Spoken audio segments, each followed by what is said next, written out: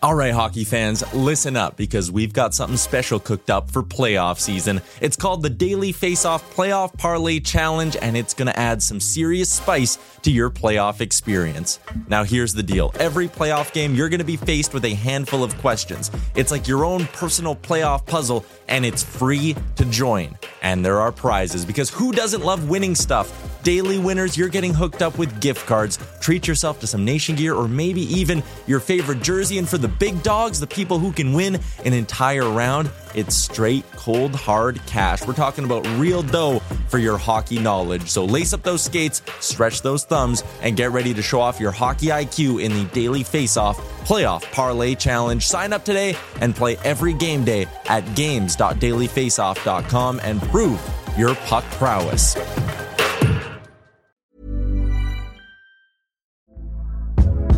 Hey there, it's Michelle Norris. I'm host of a podcast called Your Mama's Kitchen. When I travel, I'm usually looking for a way to find a taste of home when I'm not at home. And one of the things I love to do when I am at home is entertain. And Airbnb allows me to do that. When I was in California recently, I rented a house that had a great kitchen. And when we were sitting around the table, we're all thinking, we're in someone else's house. Someone could be in all of our homes as well.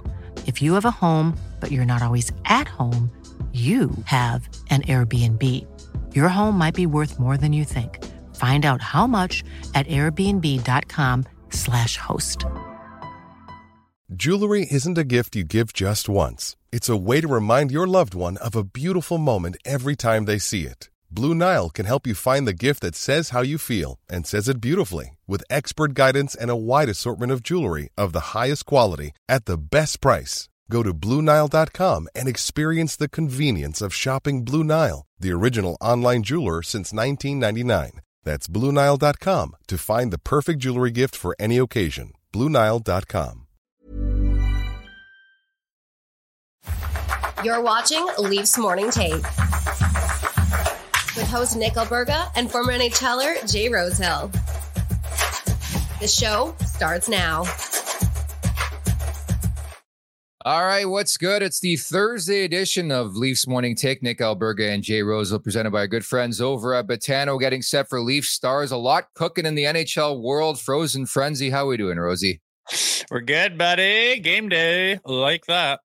You know what pisses me off, man? So I'm watching the Devils game last night against the Washington Capitals. There's just one game on the slate. Reminds me a lot of last spring where Matthew Tkachuk was the flavor of the week. He's the best player on the planet. He's the best American. People trolling Austin Matthews left and right. No disrespect at all to Jack Hughes. He has 17 points in 6 games or something like that to start the year. But he's the talk of the town, and you get one person on social media be like, is he the best American player ever? And I guess he's better than Austin Matthews now.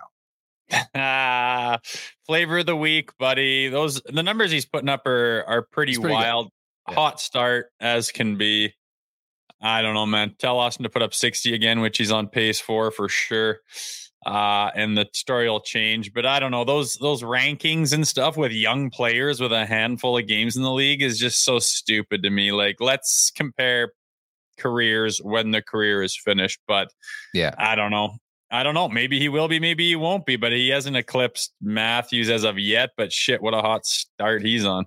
Dude, those numbers are like McDavid-esque. Look at that. 28 shots on goal, +1, 13 apples, 4 goals in just 6 games. And the Devils, they can't get a save either. So as we've talked about that in Toronto, it's the same across the league for the majority. And the Devils are a team many pegged to win the Stanley Cup this year. But it just grinds my gears. Again, taking nothing away from Jack Hughes, off to an epic start. He's been one of the better players in the NHL for a couple years now. But right away, because he has 17 points in 6 games, now he's automatically the flavor of the week, and he's the best American player in the league right now. I think there's one best American player in the league, and he resides in Toronto still, in Arizona in the offseason.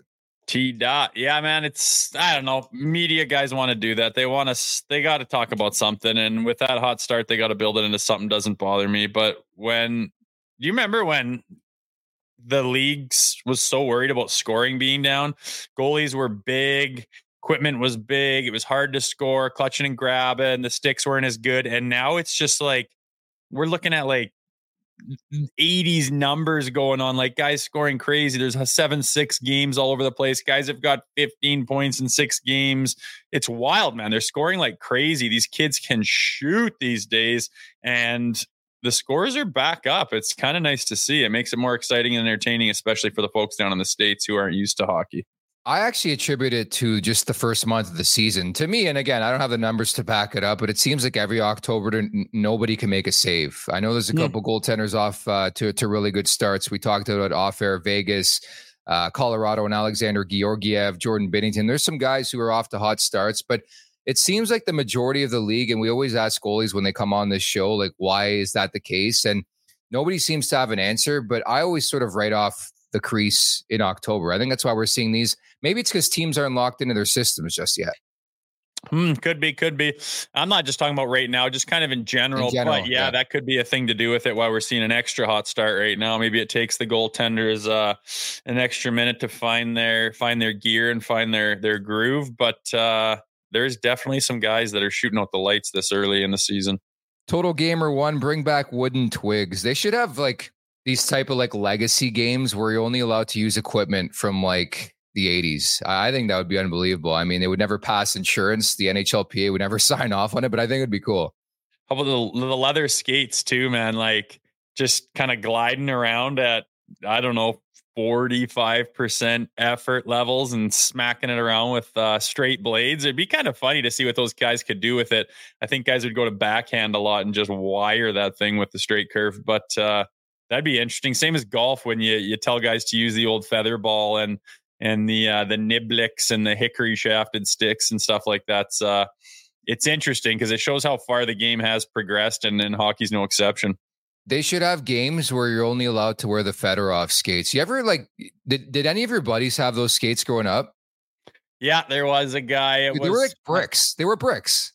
They're just big, heavy things, but man, they stood out. Nobody had white skates. Everything was jet black. And then the Fedorov skates came out with that white webbing look. And I remember a couple of guys, I must have been an Adam or something like that, had them. And it was just like, my goodness, look at those things. But, usually guys got chirped back then and people were getting used to it. But yeah, Fedorov had 60s. Oh, so much steez. I used to love Alex Kovalev back in the day. I think pound for pound, the best hands in NHL history. I know it's tough to say that, but dude, that guy was so talented, but it just depended on the night if he wanted to show up or not. Yeah, big time. He has, he's got highlight reels that are Datsukian style, but there's a couple of highlight reels out there too, where he's just out to lunch, no effort, completely shuts it down. So he was a guy where I'm sure he frustrated the hell out of his coaches because talent and ability out the arse, but he didn't always bring it. But man, speaking of bringing it, I'm not sure if you caught yesterday's show in any capacity, but I got the chat going because I said Jack Campbell likes to walk his cats. So I got a response right away from Tammy today. Hey, Nick, I have a bone to pick with you. That's fair enough. It's in all caps, too. So Tammy means business. Mm-hmm. Cats are awesome, by the way. And I also take my cat out on walks, just like Campbell. Plus, it's a great conversation starter. Yeah, you're right. Actually, if you're looking to wheel, take your cat out for a walk. So Jack Campbell's married, I think. But if you're looking to wheel, buy a cat, take it for a walk, and sane people are going to walk up to you. I don't know. Sometimes girls and ladies have a tendency to be too involved with their cats and get the moniker crazy cat lady. I don't think I'd want to get involved with that. I'm a dog guy. Cats to me, they don't bring a whole lot to the table, but people who like cats sure do like cats, especially girls. They seem to have an affinity for them. Sometimes maybe that's wrong to say. I don't really care. But yeah, walking a cat on a leash seems weird. I'd like to see the very first time you throw a leash on that thing and a harness or whatever and see that thing walking around all uncomfortably. But do what you want to do out there, Tammy. Yes, exactly it. I just think if you're going to go to that level, you want to walk a pet, just buy a dog. Patrick G. Mafia writes in, the guy in my neighborhood tried to hit on my wife. He never walks by my house now. Let's just say that. Man, this chat's on fire here. But we appreciate you all at the Leafs Nation 401, where you can subscribe on YouTube at the Leafs Nation 401 on YouTube. Just search Leafs Morning Take. I hope everything's okay with Rosie over there. I don't know what he's shifting. Oh, he needs a covered bridge in there. He's wearing the covered bridge hat today too, right? That's true. My kids were digging through my chip pile and wrecked up my my background. Don't touch the chips, damn it. I didn't realize they gave us a bucket either. They What's gave that? us some swag too. I didn't realize my kids dug to the bottom of these boxes and found some hats and shirts and stuff. So we're covered bridged right out. You're going to see Rosie's kids go to school with a DoorDash t-shirt, a covered bridge hat, maybe a bottle of Crown Royal, all in one. Probably not the bottle. We don't endorse that. Chips for lunch too. Just teachers shaking their head. I love it. Why not? They're that good. Yes, they're fantastic. I've been munching through them as well. Did you see Austin Matthews on Pat McAfee yesterday?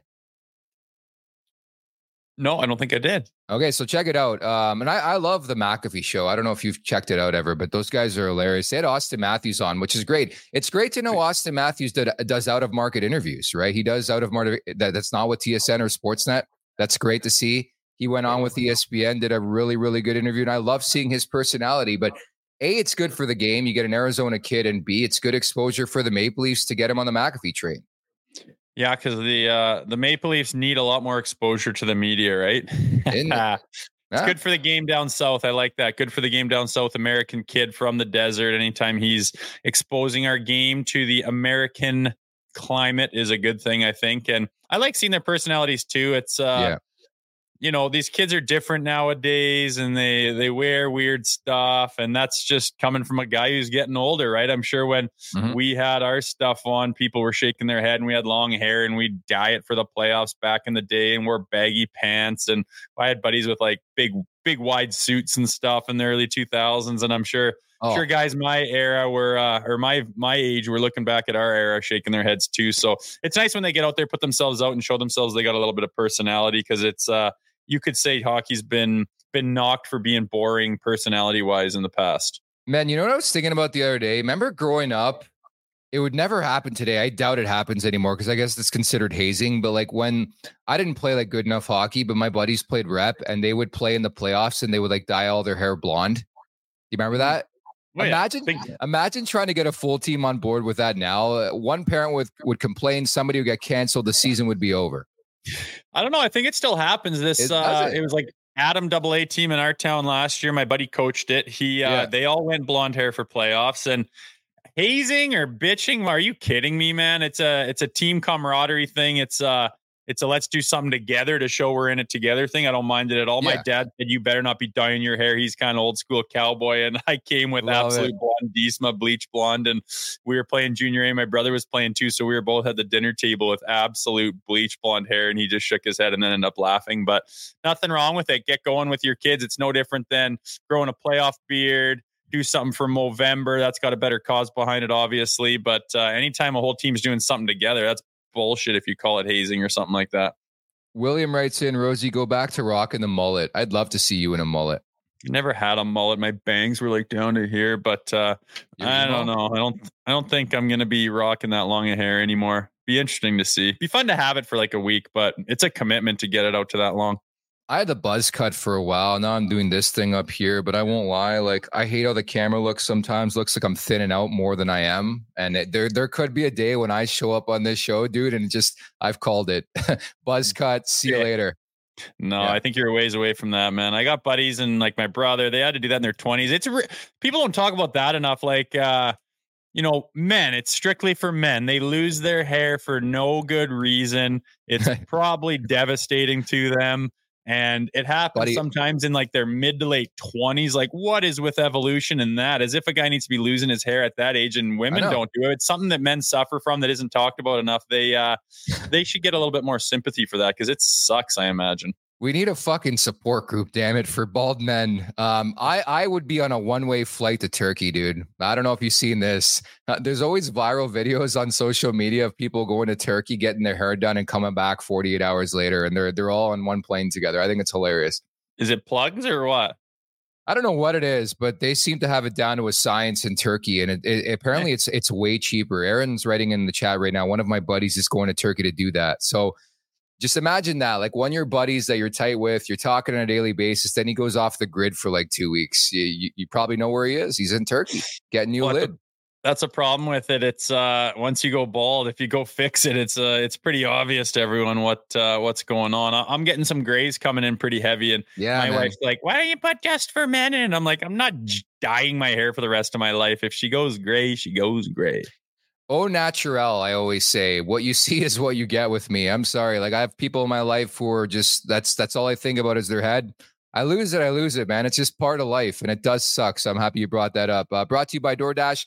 It's time for the appetizer. Thanks to DoorDash, you don't have to worry about cooking dinner or running to the store anymore. For a limited time, our listeners/viewers can get 25% off and 0 delivery fees on their first order of $15 or more when you download the DoorDash app and enter code NATION25. That's NATION25. Uppercase for Nation 25. Please note that the offer is currently only valid in Canada, subject to change. Terms apply. First and foremost, should mention in about 15 or so, Mike Commito, author of Leafs 365 Daily Stories from the Ice, is going to drop by. We're going to dish on his book, get some stories, some cringe stuff, some anger, some emotion, all of that coming up with Mike Commito in about 15. But the leadoff story on today's show, and I'm selfish about this because I love the draft. Not so much for the draft, Rosie, but for the extracurriculars, if you know what I'm saying. I told you some stories from Nashville a couple months back. The NHL's 32 teams voted overwhelmingly in favor of decentralizing the draft, which would mean teams would stay at their headquarters in their cities. So we were talking about this last night via text. Like, this means no more walk up to the podium, no booing Gary Bettman. It's going to be a changing of the guard in this league. Yeah, I was surprised to hear that. I didn't know it was an issue at all. I heard about them talking, bringing down the size of each organization's table so it's not 15 guys. Like, I don't think you need that many guys throwing their input by that time. Come draft day and draft weekend, you should have your stuff in order a little bit where you don't need 17 people. And if things do change and big trades happen, you probably need your top 4 or 5 guys there. But I guess teams are complaining about other teams overhearing them and what their plans are. It just seems like the reasoning for it's kind of ridiculous. But I mean, money wise, I'm sure it costs a lot of money to set that up and whatnot, but you probably get some TV revenue from it. It's not like it's the NFL draft, no doubt. But to me, you look back over the years and you see like the things that come of it, like Matt Sundin and his Nordique stuff, like the worst bucket on the planet. He looks like an absolute duster on the stage.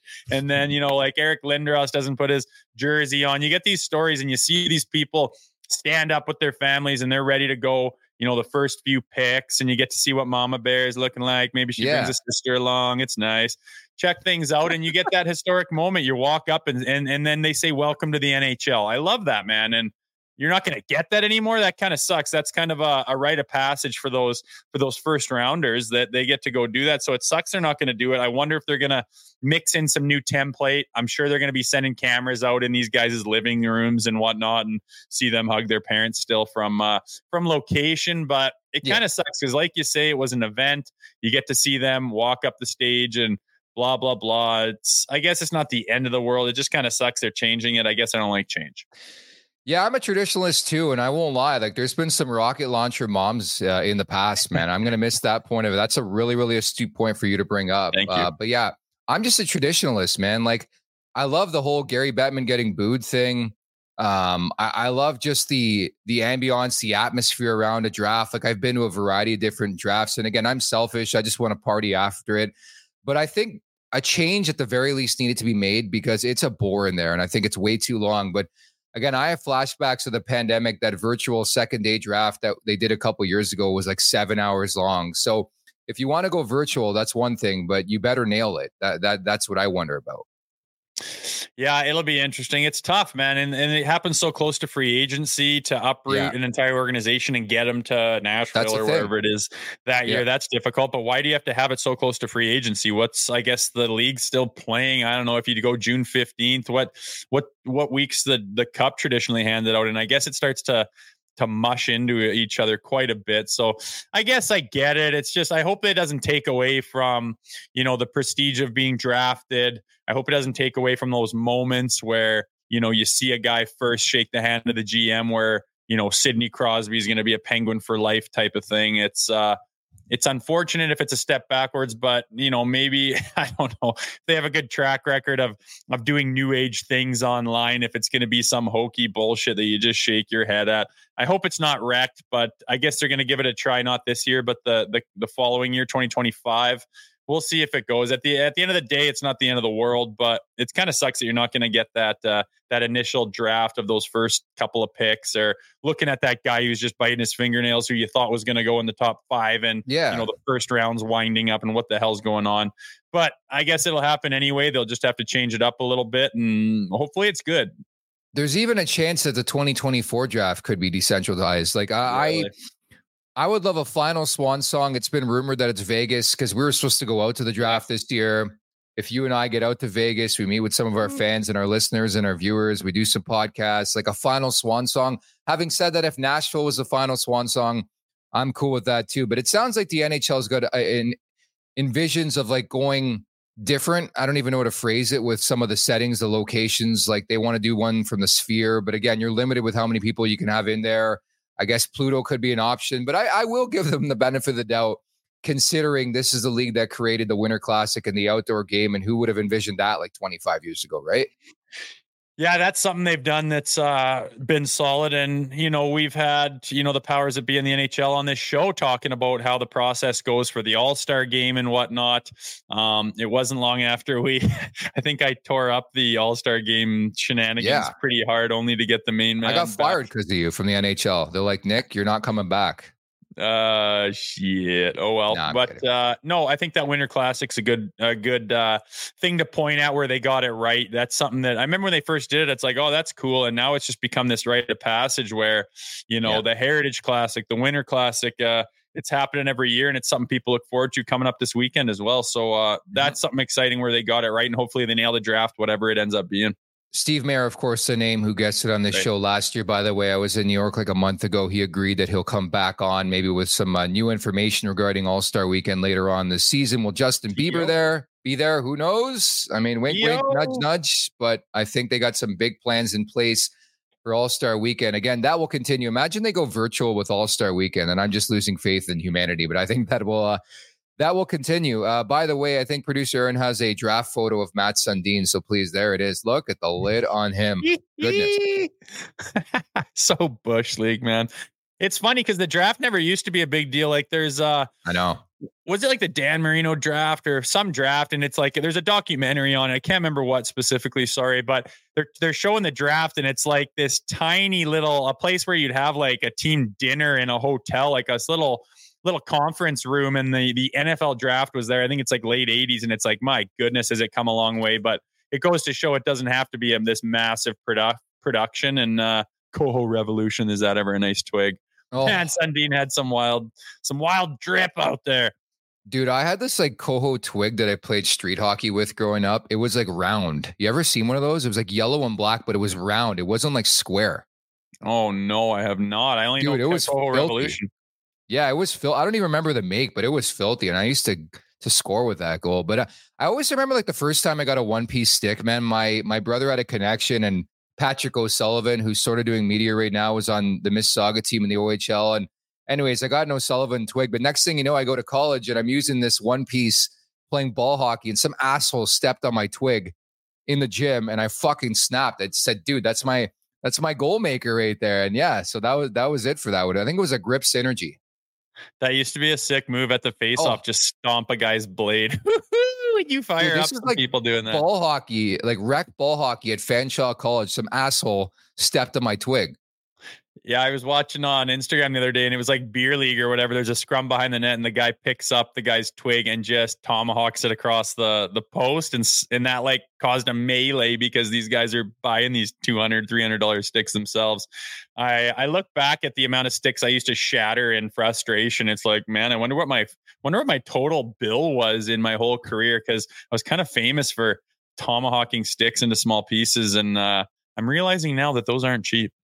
They're not. I will say the one thing I am thankful for being in the hockey broadcasting world is that I got some stuff now. I got some buddies who played, so they always got leftover equipment. I got some twigs built up in my arsenal. So like I feel for people. I think it's a tough sport to get your kids involved in. Yeah, everybody wants their son or daughter to be the next stud player, but it's a lot of money. It's expensive. Yeah, it's BS what they charge for these sticks and stuff like that. Skates are what's the most expensive skate now? Like $1,400. My God, I remember when like $400 or $500, everything's going that way. Golf equipment, a $500 driver was outrageous not long ago. Now they're just blowing by 800. So it's the way she's going, and it sucks to the people who want to play certain sports, to people that want to get their kids involved in sports, and they would enjoy it, they would be good at it, and the fact that the expense of it is holding them back is a really sad thing if that's the case. I guess you can look at used equipment, you can look at less than the fanciest brand in the world, and it can be done, but it's unfortunate that some of the stuff out there is out of people's price range. It's kind of sad, really. It is, and I always remember growing up. You knew I played baseball, and one time I went and I had to buy this bat, dude. It was $500, a metal bat. And don't get me wrong, this thing had power. All the power to my father. Bought it. Again, sport parents are the best. They'll do anything for their kid to get them ahead. But nevertheless, like flash forward 2 years later, I'm just at the park playing with my buddy. It was kind of cold outside. It was like 14, 15 degrees. I take a swing and this $500 bat broke in half. I'm like, am I using a wood bat or a metal bat? I could not believe it. And it was like top of the line bat. And it broke in half, and that was it. No super glue. I never knew that could happen. I'm not a baseball guy, but I've never seen an aluminum or metal bat snap in half. Dude, I couldn't believe it. My buddy who was throwing me BP like snapped because a piece almost hit him in the face, man. And this guy had snapping problems to begin with. He was losing. I'm like, dude, what do you want me to do about it? Well, your daddy probably went and bought you a new one, you spoiled little shit. Yeah, pretty much. With that in mind, tough transition. We are going to get to the Leaf Stars preview brought to you by Wendy's a bit later on in the show. But for now, we're going to bring in today's guest. His name is Mike Commito, author and hockey historian, releasing a new book, Leafs 365, Daily Stories from the Ice. What's going on, Mike? How are you? Hey, guys. How you doing? Thanks for having me. Anytime. Fantastic. I mean, take us through the process. So obviously it's an exciting time of year, obviously releasing this book. Yeah, so this is my, I guess, my book hat trick. So this is a third book in the Hockey 365 series. I did two previously, kind of starting back in 2018, did the second one in the middle of the pandemic, which I learned is not a great time to release a book, at least for promoting it and doing book parties and launches and things like that. But nevertheless, still have a lot of fun doing hockey history. And I figured that when it was time to look at doing a third book, thought about taking the concept we'd already applied to those previous books and then adapting it for the Maple Leafs, which was my favorite team growing up, still the team that I root for now. So I figured if there was any team that I would start with and really try to dive in for 365 days of the year, it would be the Leafs. A lot can happen in 3 years, like a chatbot may be your new best friend. But what won't change? Needing health insurance. United Healthcare Tri-Term Medical Plans, underwritten by Golden Rule Insurance Company, offer flexible, budget-friendly coverage that lasts nearly 3 years in some states. Learn more at uh1.com. Hey, it's Danny Pellegrino from Everything Iconic. Ready to upgrade your style game without blowing your budget? Check out Quince. They've got all the good stuff, shirts and polos, activewear, and fine leather goods, all at 50 to 80% less than other high-end brands. And the best part? They're all about safe, ethical, and responsible manufacturing. Get that luxury vibe without the luxury price tag. Hit up quince.com/upgrade for free shipping and 365-day returns on your next order. That's quince.com/upgrade. I'm Sandra, and I'm just the professional your small business was looking for. But you didn't hire me because you didn't use LinkedIn Jobs. LinkedIn has professionals you can't find anywhere else, including those who aren't actively looking for a new job, but might be open to the perfect role, like me. In a given month, over 70% of LinkedIn users don't visit other leading job sites. So if you're not looking on LinkedIn, you'll miss out on great candidates like Sandra. Start hiring professionals like a professional. Post your free job on linkedin.com/people today. Right on. Mike, take us through your process. I wouldn't know how to begin starting to write a book. Is it a long process? Do you have someone like overseeing it with you? Do you go back and edit all the time, or do you just wing it out there? And how's that all go? Yeah, so it is a bit of a process, but because, I've been doing the same format pretty much for these three books, like I think I've got it kind of down to a bit of a science now, but basically, what we do is when we get into the book, my first order of business is mapping out all of the stories that I'm going to write. So I know that I've got to come up with 366 stories because I always include one for leap years. And so I basically put together a spreadsheet, go through all of the databases I have and start to like plug in, like, this is what I'm going to put for January 15th. This is what we need for October 26th. And then once I fill the board, I'll put together a writing schedule where I'll honestly get Bristol board, old school, go to Dollarama, get like 6 sheets of Bristol board, do big calendars for the months that are coming up, and pretty much drop 366 pennies across those calendars until I figured out I need to do, 2 stories every day for the next 5 months. And then that'll give me what I need to get this done. And then it goes to the publisher. Somebody proofreads it, fact checks it, and then it comes back to me. We've got some revisions, do some more work, maybe swap out a couple stories. And then we get into the proofing stage where we kind of start to finalize it. Then it goes to layout. And then once it's laid out, it's pretty much, I'm done with it. It goes to printing. And then once it's printed, that's it. There's no going back, but it's an exciting time for sure. I'm very interested in the thought process, the story process for you, because as you've known since 1967, there have been some dark times for this organization. So what was your mentality? Like, do you start off with some good stories, get the blood flowing before you really go into the anguish, or what? No, I think the anguish starts off, pretty early into that first chapter. I mean, I think January 1st, I did the Winter Classic at the Big House. I thought that was fitting, obviously at that time of year. What else are you going to pick for that day? But yeah, I think early into January, one of the things I've included in the book is like milestones that have happened against the Leafs, because I think, if you've been following the team for long enough, that you know that there's like 3 rules in life: death, taxes, and something happening against the Leafs. And so, I've got moments where, Guy Lafleur scores his a milestone goal against Toronto. I've got, moments when like Gustav Nyquist gets the overtime penalty shot winner against the Leafs. I think the anniversary for that was just a few days ago.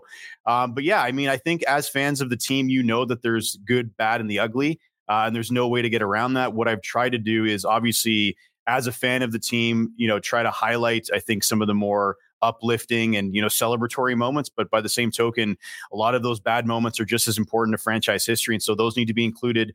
I try, obviously as the author, I can include moments that I feel are personally significant to me, but knowing that this is a book for a broader audience and for, Leaf fans of all stripes, I wanted to make sure that I had a broad appeal. So it's not just all the stories that Mike Commito thinks are fun or funny. There's a mix of that, but you got to appeal to the larger base. So I'm hoping that I pick stories that will resonate with the broad sector of the fans.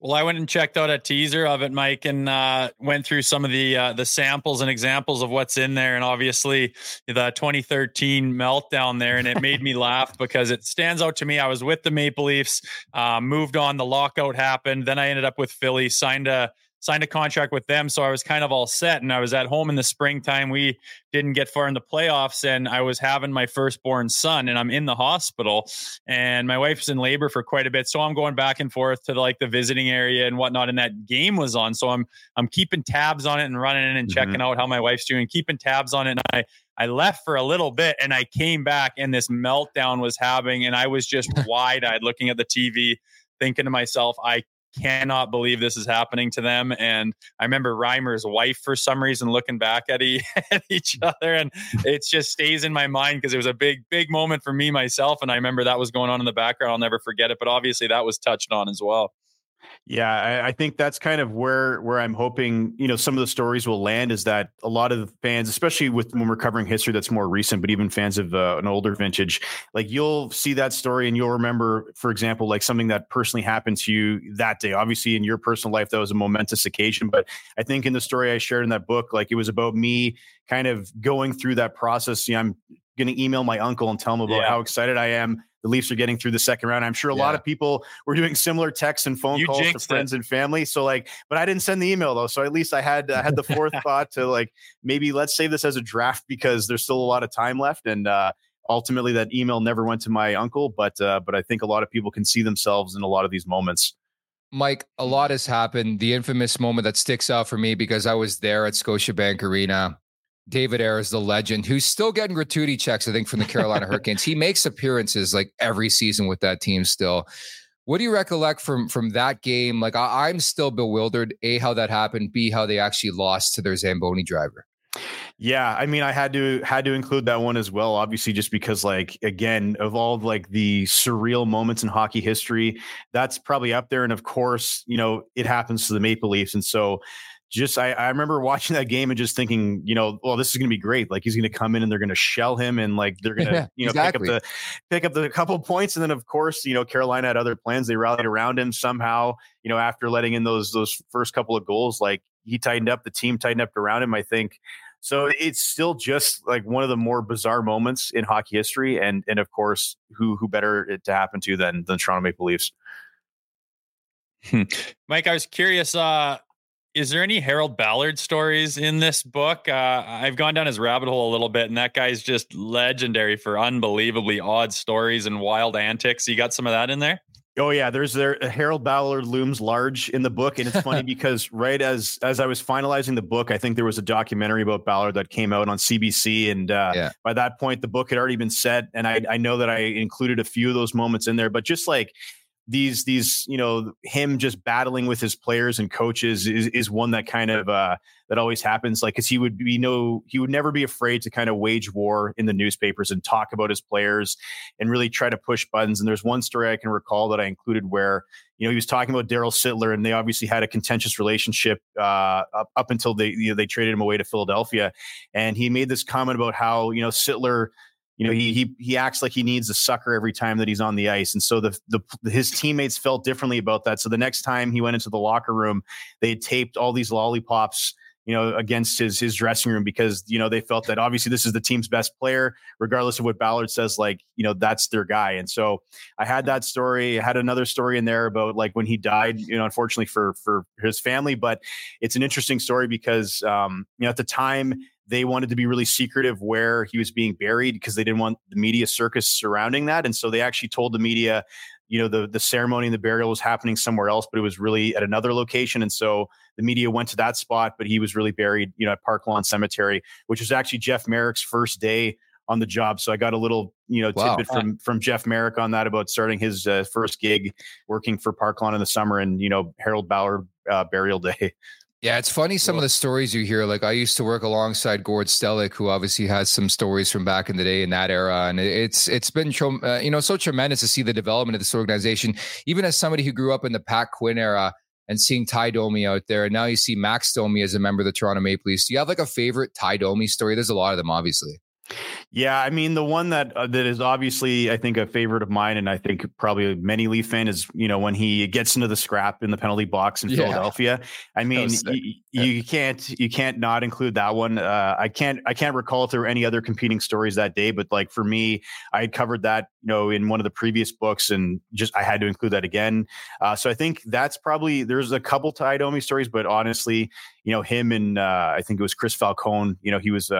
Made the mistake of going to the Lions Den, is I think what they were talking about on the broadcast, that is just not a confined space you want to fall into, either accidentally or willingly, because I think you could see in that video, if you go back and watch it, that it could have been a lot worse for that guy. Ultimately, they ended up settling it out of court. I think the way that it ended up was that, I recall reading this in Ty Domi's book, that he had sued him like several times, and his lawyers, wanted to handle it. And Domi said, no, like, this is going on far too long. Like, I'm just going to take care of this. And I think what he ended up doing was he flew him and his family out to Toronto to catch a game against the Flyers, put them up at the Royal York, gave them a really nice time. And then that was it, dropped the lawsuit, and then they squashed it.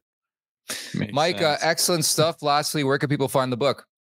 So it's officially out in Canada right now. So you can get it on Chapters or Indigo. You can also get it on Amazon. Although if you go on Amazon right now, it's going to show a different release date. That is just a glitch in the system because it's defaulting to the US site, which comes out a little bit later in November. But we're working on fixing that bug. But I would also say that if you love to support, your local independent booksellers, you can go to wherever you like to get books.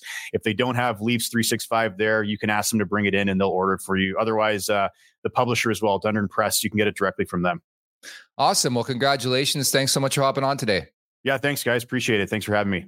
Anytime. That is Mike Commito, of course. Make sure to go out and check out that book, Leafs 365, Daily Stories from the Ice. And that's all I can think about is some of the negative stories. There's some great times too. Like the Pat Quinn era was a great time to be alive. I know they didn't get to the summit, dude, but they had some good teams. For sure. Look at that Potvin mask in the start. I was obsessed with Potvin growing up, man. I don't know why I wasn't a goalie guy. I wasn't even like a Leafs guy growing up, but he was just the end all be all. That mask just brings back some wicked memories. His gear was so sick. I'm trying to track down Potvin, dude. Maybe he doesn't want to do media. I can't find this guy. I want to get him on the show so bad. So we're going to have our game preview in mere moments. You see this wild story out of Ottawa that just broke? I don't know if you did. No. So Shane Pinto, who is still contractless, right? They want this guy back on the team, but they can't make it work financially. There's a report out there that he's about to be suspended for 41 games for violating gambling rules. This is a first in the NHL. I've been waiting for this to happen because we talk about this all the time. You get gambling in the game, somebody's going to go all Pete Rose on you. Yeah, man, hockey players aren't scared to gamble from my experience. And if you're getting dinged that hard, I don't know, man, 41 games. So half a season. I mean, Pete Rose gets canned. Well, so let me clarify just to make sure, because I don't want to defame the player. Because it's a report from Elliot Friedman. Saravalli's jumped on it too. He added that the league didn't accuse Pinto of wagering on NHL games. That's from Friedman. He hasn't played a game this season. So the story's evolving as we have this conversation. Just reading Frank's tweet. Sources say the NHL suspension for Sens RFA Shane Pinto is for sports betting related activity, which would make it the first suspension for sports gambling in league history. So again, we don't have clarity if it's the NHL or something like that, but man, it's a pretty big story. Yeah, I'm a big believer in, innocent until proven guilty, which the society these days doesn't seem to frickin' buy into very well. But don't want to say anything, but I just can't imagine. I'm trying to rack my brain on what could cause a 41 game suspension that doesn't have to do with gambling on hockey. Is it some bookie stuff where it's illegal to gamble? Does that even exist anymore? I have no idea, man. Wild story. Let's keep our eye on it. Maybe touch on it again next show if we get some more clarity on it. But that's a big story, man. A 41 game suspension for off ice stuff involving gambling for a hockey player. That's yeesh.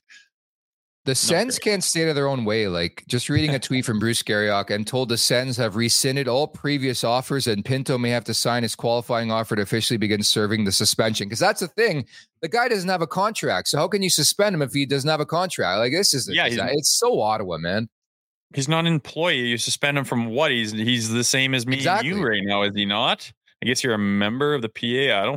That's wild, man. It'll be interesting to watch that unfold. I hope it's all honest and integrity based reporting and journalism on it, and not just flagrant sensationalism. Dude, Rosie, I know you're taking that side, but if the story is that big, they're obviously going to release it. Like, you see it on your screen now. It's big enough where people, the biggest minds in hockey, the biggest insiders are reporting it. I don't think there's any, again, you got to be careful what you say in these situations, but there's obviously something to it.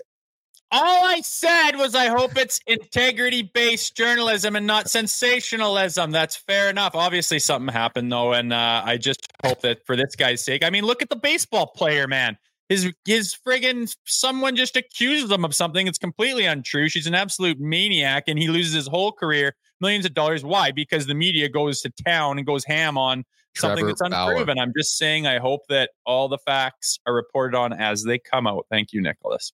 You're welcome for that podium and that floor. Let's get to the game preview, because we made it 40 minutes, barely have talked about the Leafs. Yeah, there is. The Wendy's Daily Faceoff Survivor Pool is coming soon. What's that? Well, it's a season-long NHL fantasy game sponsored by Wendy's. Everything will run through dailyfaceoff.com, so you'll create a username and password, be able to play along just like that. It's a Monday to Saturday Survivor contest where users will be able to make their selection each day in advance accordingly. There's going to be prizes, again, except if you're in the province of Quebec. Only a resident in Canada will be eligible for prizes. We're working on getting it to the States, by the way. The pricing will vary on Wendy's' weekly menu items. Also, there'll be a season-long prize of $5,000 up for grabs as well. So it's the Leafs and the Dallas Stars. I'm trying to refresh Twitter. I know they're an hour behind Central Time, so I don't know when the Leafs are skating, to find out who's starting. I would go with Joseph Woll, but I have a sneaky suspicion it's going to be Ilya Samsonov tonight. Yeah, interesting. It'll be a tough decision by Sheldon Keefe. It's an hour later, is it not? It's or is it 6 o'clock? I think it's 6 o'clock. My time. You're in Alberta, so it would be 1 hour ahead of you. Yes. Nice. Yeah, that's deep. Yeah, again, tough decision by Keefe. You want to get Sammy back in there. You want to get him. I mean, the longer you sit and fester with a bad performance, the worse it gets. But you got to ride the hot hand as well, which they have with Woll.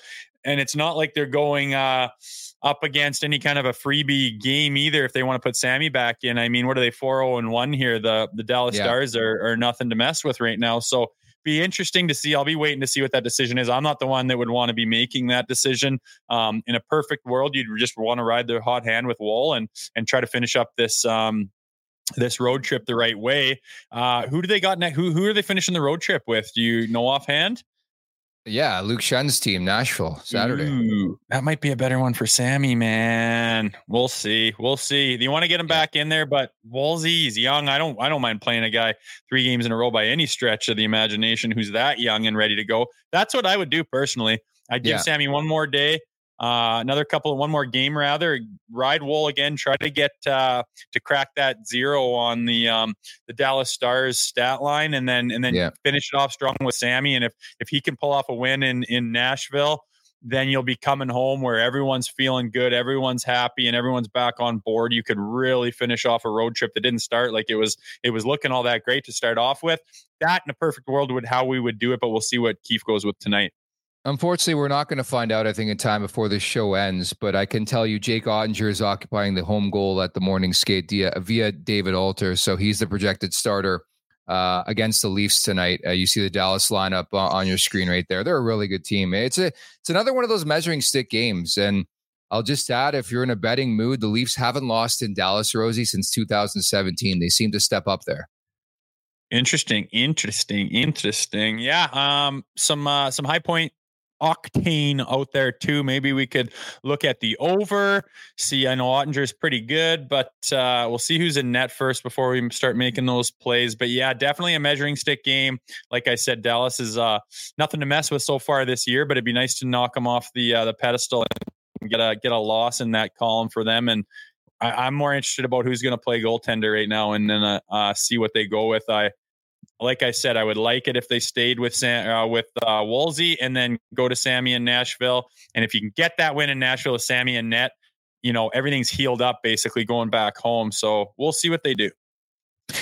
There's like conflicting tweets, man. Like a reporter in Dallas says Jake Ottinger is not even on the ice for the pregame skate. And then, of course, I just referenced the tweet that says he is on the ice for the pregame skate. So that would obviously be a monumental difference if there's no Ottinger as opposed to there is Ottinger, because I believe last year Wedgwood started against them and the Leafs had their way with him. But I mean, Ottinger is one of the best goaltenders on the planet, right? And so that's something to monitor. Again, I can't tell you in live time right now as we see like Dallas take to the ice for the morning skate, but no Ottinger, potentially it's good news for the Maple Leafs. Potentially, unless he just decided to stay off the ice as it's an optional and he didn't want to. That's pretty rare for a starting goaltender. They usually get some reps in, but if he's not on the ice, then you'd think it would be injury related. Odd, but I guess we'll have to monitor that and check it out. Figure it out for yourself, people. It's not happening in real time. Yep, fair enough. Let's get to the Betano wrap-up presented by Betano.ca. The game starts now, 19 plus. Please play responsibly. So we've been instructed to talk about the Heritage Classic coming up on Sunday. Doesn't involve the Maple Leafs whatsoever, but it's Edmonton and the Calgary Flames. Is going to be parties everywhere in Edmonton. Producer Aaron's going to be there, and I doubt we're going to see McDavid. I know they're holding out hope, but to me, it just smells of like we want to sell tickets for that game. Rasmus Anderson's suspended. He won't play in that game. But the fortunate news for the province of Alberta, one of those teams is going to win that game on Sunday. You can go to the bank with that, Rosie. Yeah, most likely someone's going to come out with a W. But that's a mainstay, a staple, that game. Battle of Alberta outside. Hopefully the weather holds up, but there is some snow on the ground, so it'll look wintry for that classic. And yeah, McDavid's not playing. There's not a chance in hell. I would maybe sprinkle the under on that with, ice conditions can get pretty bad. I know they know what they're doing up in Edmonton as far as ice making is concerned, but you just can't handle Mother Nature. And I think it's supposed to be plus temperatures. That slush and stuff builds up so bad. The puck's bobbling everywhere. Guys are scared to go 110. Maybe they can't even see with some sun glare and whatnot. Groins get pulled and stuff on bad ice like that. I imagine they're going to maybe be fighting it a little bit, and you could sprinkle the under on that one if you're hitting your Betano bet. Want to make some dollar bills. High of +2 is expected for Sunday, so producer Aaron's now our weather guy as well. Did I just steal your Betano betting segment or what? No, that's fine. We want to talk about the Heritage Classic. I would probably look at Draisaitl for a point prop in that game, but I'll probably stay away. Leafs and Stars tonight. Austin Matthews anytime goal, maybe Jason Robertson anytime goal as well. I like to jump on those, some shot props. I think it's going to be a fun game, but again, I'm looking forward to seeing if Ottinger plays in that game. Unsurprisingly, dropping the gloves, who are our friends here and our brothers when it comes to the podcast game at the Nation Network. John Scott, who said Austin Matthews was leaving Toronto, he said he's going with Jack Hughes as the top American player right now. Unsurprising. Ooh. Controversial, John, and obviously has it out for Austin Matthews, so pretty standard, really. No, we thank him here on this podcast because we had a short video. I think it's hit like 30,000 views where he's like, he's leaving. There's no way he stayed. He's leaving. And Austin Matthews is a Maple Leaf for a long, long time. For the considerable future. Yeah, good for Maple Leafs fans. And hopefully he lights the tits out of Ottinger, whoever's playing in net tonight. And I really hope for good news on the goaltending background by the end of tonight for the Maple Leafs, but we're waiting. Make sure you check out Dropping the Gloves. Great podcast, by the way. Elliot Friedman told Pinto's suspension officially begins with Game 1 of Ottawa's season and is not dependent on him signing a contract. This is blowing my world. Like, I can't wait to go find out more on this situation because this guy, everybody was talking about why he hasn't signed yet, and people are shitting on Pierre Dorion, and now this story comes out. Like, this is the tip of the iceberg. One player, and then shit's going to happen, I think. Yeah, I can't wait to hear what it is that it is. I can't even. I mean, initially you think he was betting on hockey, which you just can't do when you're playing. But can he not bet on it if he doesn't have a contract and he's not in the league? I don't know. All these ramifications. Hopefully things clear up by the end of the day and we got some more clarity. But it is definitely a story to watch.